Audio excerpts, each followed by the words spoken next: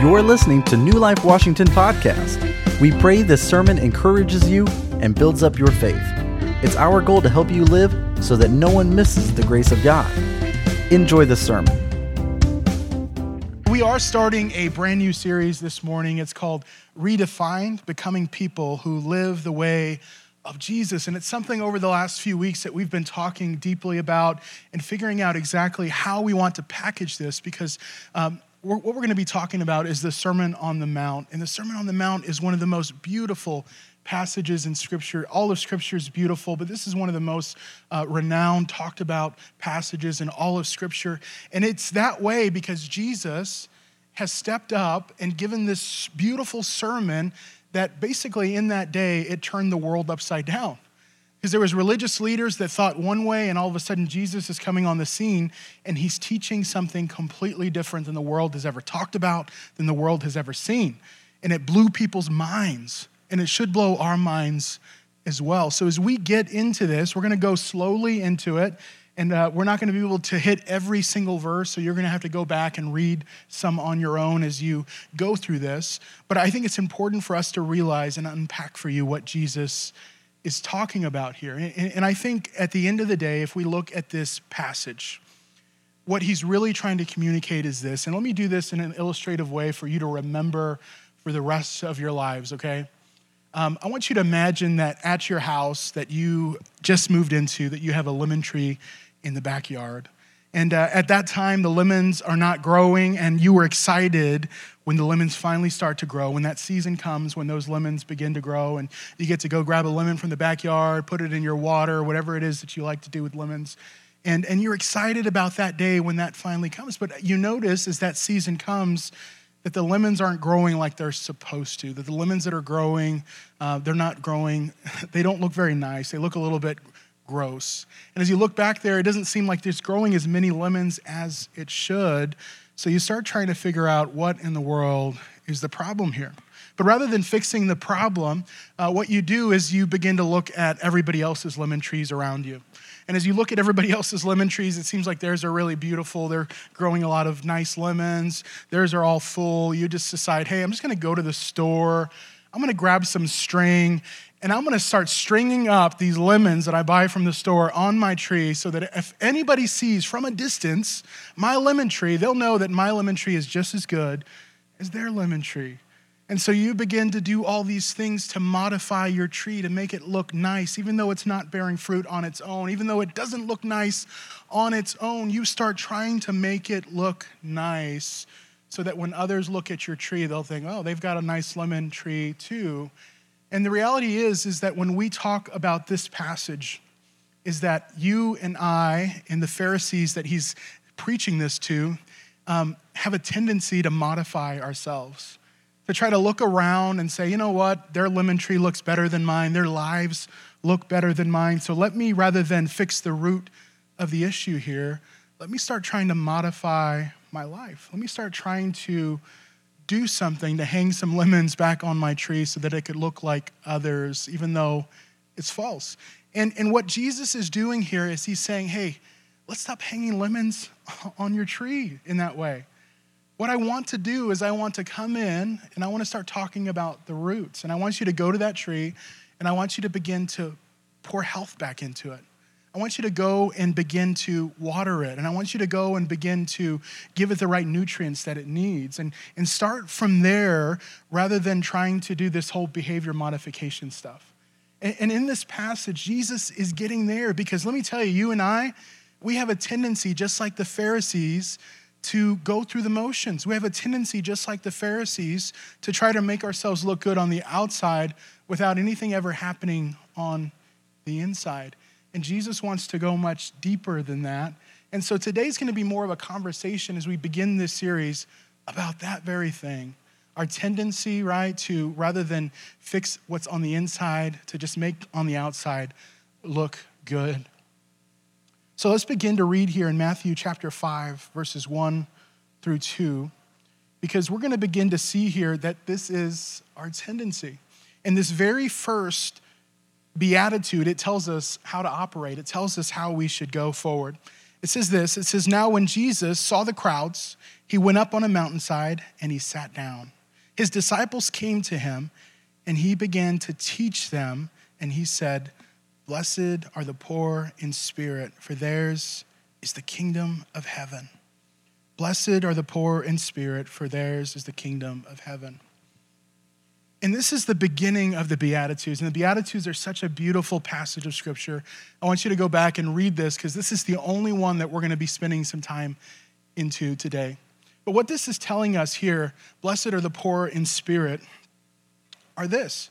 And I want to mention this real quick, that before we do get into this, realize that this isn't ordinary. This isn't something that somebody would say, hey, blessed are the poor in spirit. Because what blessed means is it means how fortunate are they? And he's saying here, blessed are the poor in spirit. Blessed are those, really? That's who's poor, that's who's blessed, the poor in spirit.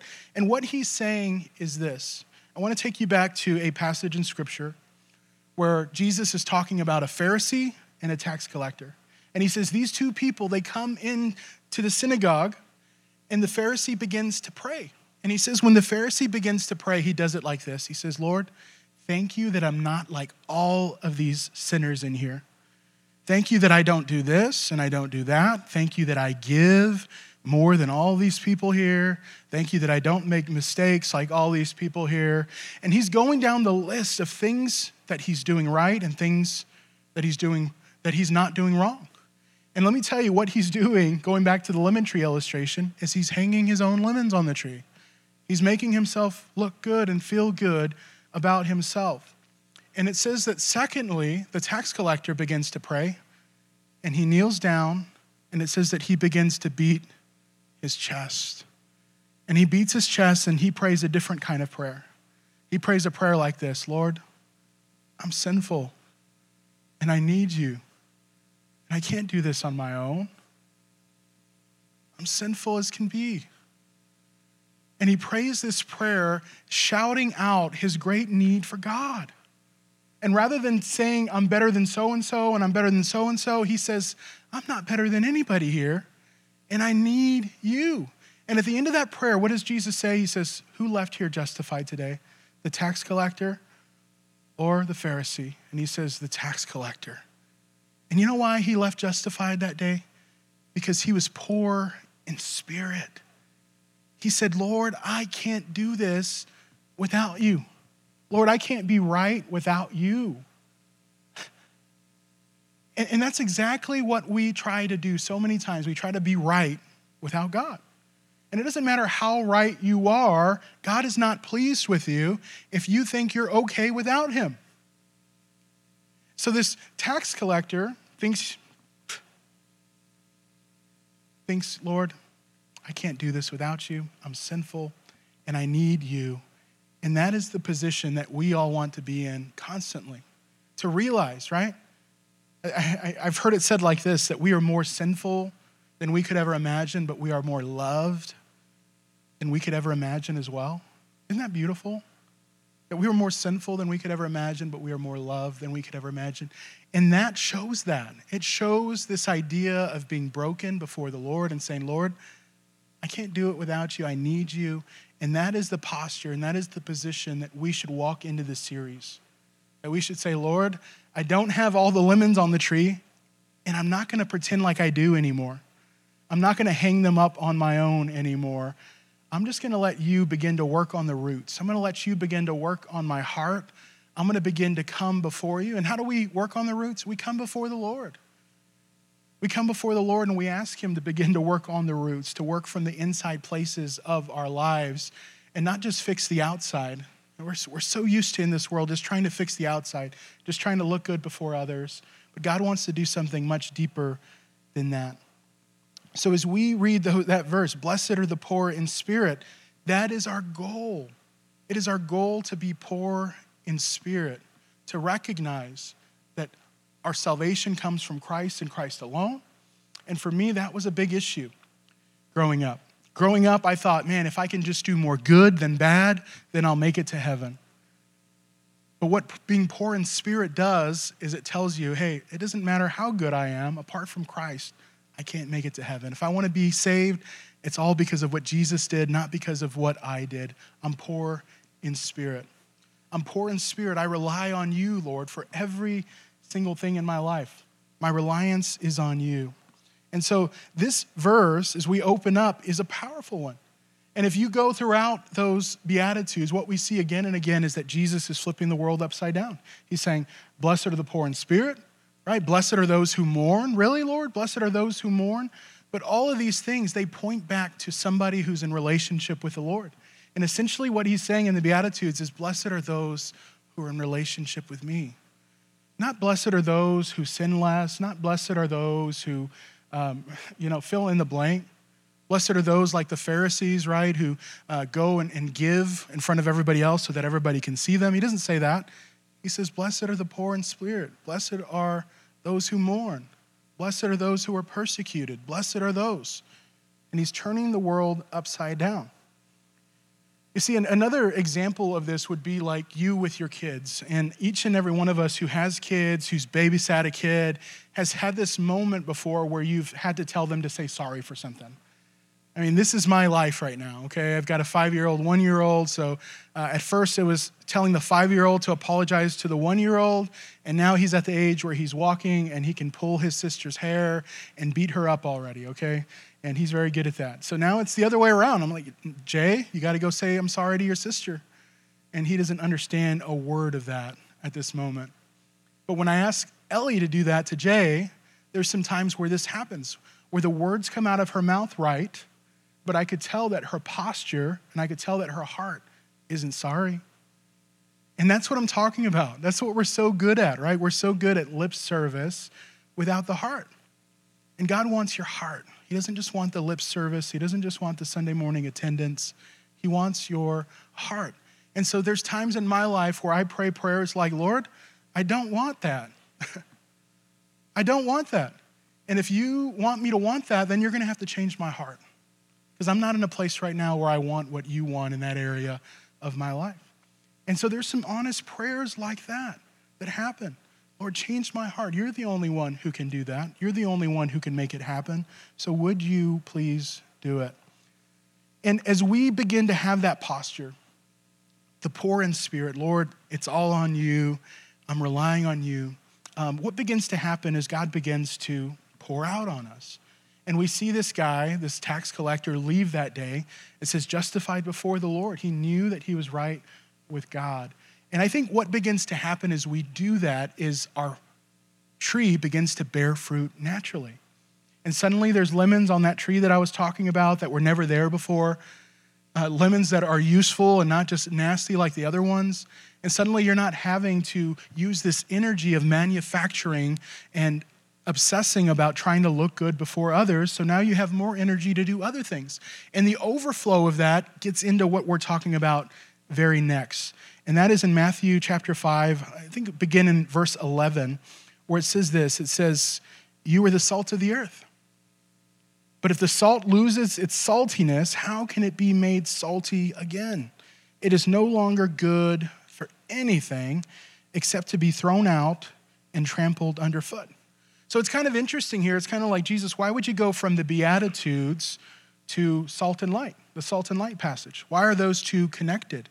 And I think they're connected because Jesus is saying, when you get with me, you're going to be so blessed that the overflow of that is going to be you being salt and light. You being salt and light to those around you. You making a difference in their lives. And you say, Jesse, why is salt and light so important? Because what Jesus is doing here is he's using an illustration from his day, and he's using it to tell them something about how he wants them to live. And in that day, salt was so important. Salt was everything to them. In fact, there was people who would get paid by salt. It was everything that they wanted, everything that they needed at times, because they would use it as money. They would use it to trade things. But what salt did in that day is it provided flavor. Not only did it provide flavor, but it preserved things. They didn't have electricity. They didn't have a refrigerator like you and I to go and look at in every 5 minutes to see what kind of new snack is going to appear. They didn't have that. What they had was places where they could put their food, cover it in salt so that it would preserve it longer. And so salt was a much needed thing. It preserved things. It made things taste better, of course. We've had these moments where, I'll give you an example of this. I had a friend who didn't like tacos. Wow, weird, right? Let me ask, everybody in here love tacos, right? So when I heard that he didn't like tacos, I had to figure out what was going on in his life, right? I mean, what is wrong with you to not like tacos? And so we began to explore this, and we made him some tacos. And as he ate our tacos, he said, "These are amazing. I love tacos. I'm sorry, I was so wrong." And what ended up happening is that his mom, as she was making tacos growing up, didn't use any seasonings. No seasonings, okay? So as he ate tacos, he ate some seasonedless tacos, and he despised those tacos. Anytime tacos were being made, he didn't want that at all. And I tell you that story because that's why salt is so important. It provides flavor to things. It provides seasoning to things. It helps things. And so when Jesus says, "I want you to be salt and light," he's saying, "I want you to provide flavor to this world in a godly way." That when you enter into situations and circumstances in this world that are flavorless, that are broken, that need preservation, that you can show up in that and be salt in those moments. And the way that you do that is the very same way we talked about the tax collector, by kneeling down before the Lord and saying, "Lord, I can't do this without you. I can't be a light without you. I can't be salt without you." And then out of the overflow of that comes this moment where you become salt to people in this world, and you begin to make a difference like you never thought you could. But he continues on here, and he uses light next. It says, "You are the salt of the earth, but if the salt loses its saltiness, how can it be made salty again? It is no longer good for anything except to be thrown out and trampled underfoot. But secondly, you are the light of the world. A town built on a hill cannot be hidden. And neither do people light a lamp and put it under a bowl. Instead, they put it on its stand, and it gives light to everyone in the house. In the same way, let your light shine before others, that they may see your good deeds and glorify your Father in heaven." So let me tell you, as we read this, what happens in our hearts as American Christians. What happens in our hearts is we say, "Okay, Jesus wants me to be salt and light," and we go back to behavior modification. Exactly what we talked about not doing before. We go back to saying, "Okay, Jesus wants me to be salt and light, so I'm going to be it, I'm going to be salt and light." And rather than going to God first and allowing him to do something in here, we start trying to manufacture things in such a way that causes us to try to be salt and light. But when we try to be salt and light apart from God, all that happens is that we become annoying, okay? And that's why in this world we have a lot of annoying Christians who are pushing people away rather than helping people, rather than being salt and light, is because they're trying to be salt and light apart from Christ. And God wants to do something so deeply in your heart that when you encounter people in this world, you're not annoying, you're a blessing. You're a blessing. And that's what happens when you begin to do it right. When you begin to do it and say, "You know what, Lord, I'm not going to manufacture this on my own anymore. I'm going to go before your feet and let you do something in here." And out of the overflow of that is going to be me being a blessing to those around me. It has to happen in here before it could ever happen out there. It has to happen in here. And the way that it happens in here is not by you trying to muster up the strength to do it. It comes from you going before the Lord and asking him to do something new in you. So what is the posture you're going to take going forward as we get into this series? Is it going to be this posture of, "Lord, let me do better, let me do better, let me do better"? Or is it going to be the posture that says, "Lord, only you can do better in me. Can you grab a hold of my heart and change it from the inside out?" It's a very different posture, but it's one that works so much better if you do it that way. If you're like the tax collector who kneels before the Lord and says, "Lord, I need you." And as we do that, this world will become a better place because there'll be more of you and I out there who will be shining for the Lord, who will be shining for the Lord from a place of humility, from a place of brokenness that says, Lord, I've been broken and I need a Savior. And people respond to that. They respond to brokenness. They respond to humility. They respond to grace. And when we are poor in spirit, it allows us to be full of those things as well. So friends, my encouragement to you today is to go back and to begin to think about your relationship with God. Are you just trying to add lemons to your tree on your own? Or are you going to the roots and letting God do something there? Let's go back to the roots. Thanks for listening. For more information about New Life Washington, check out our website at newlifeonline.org. God bless.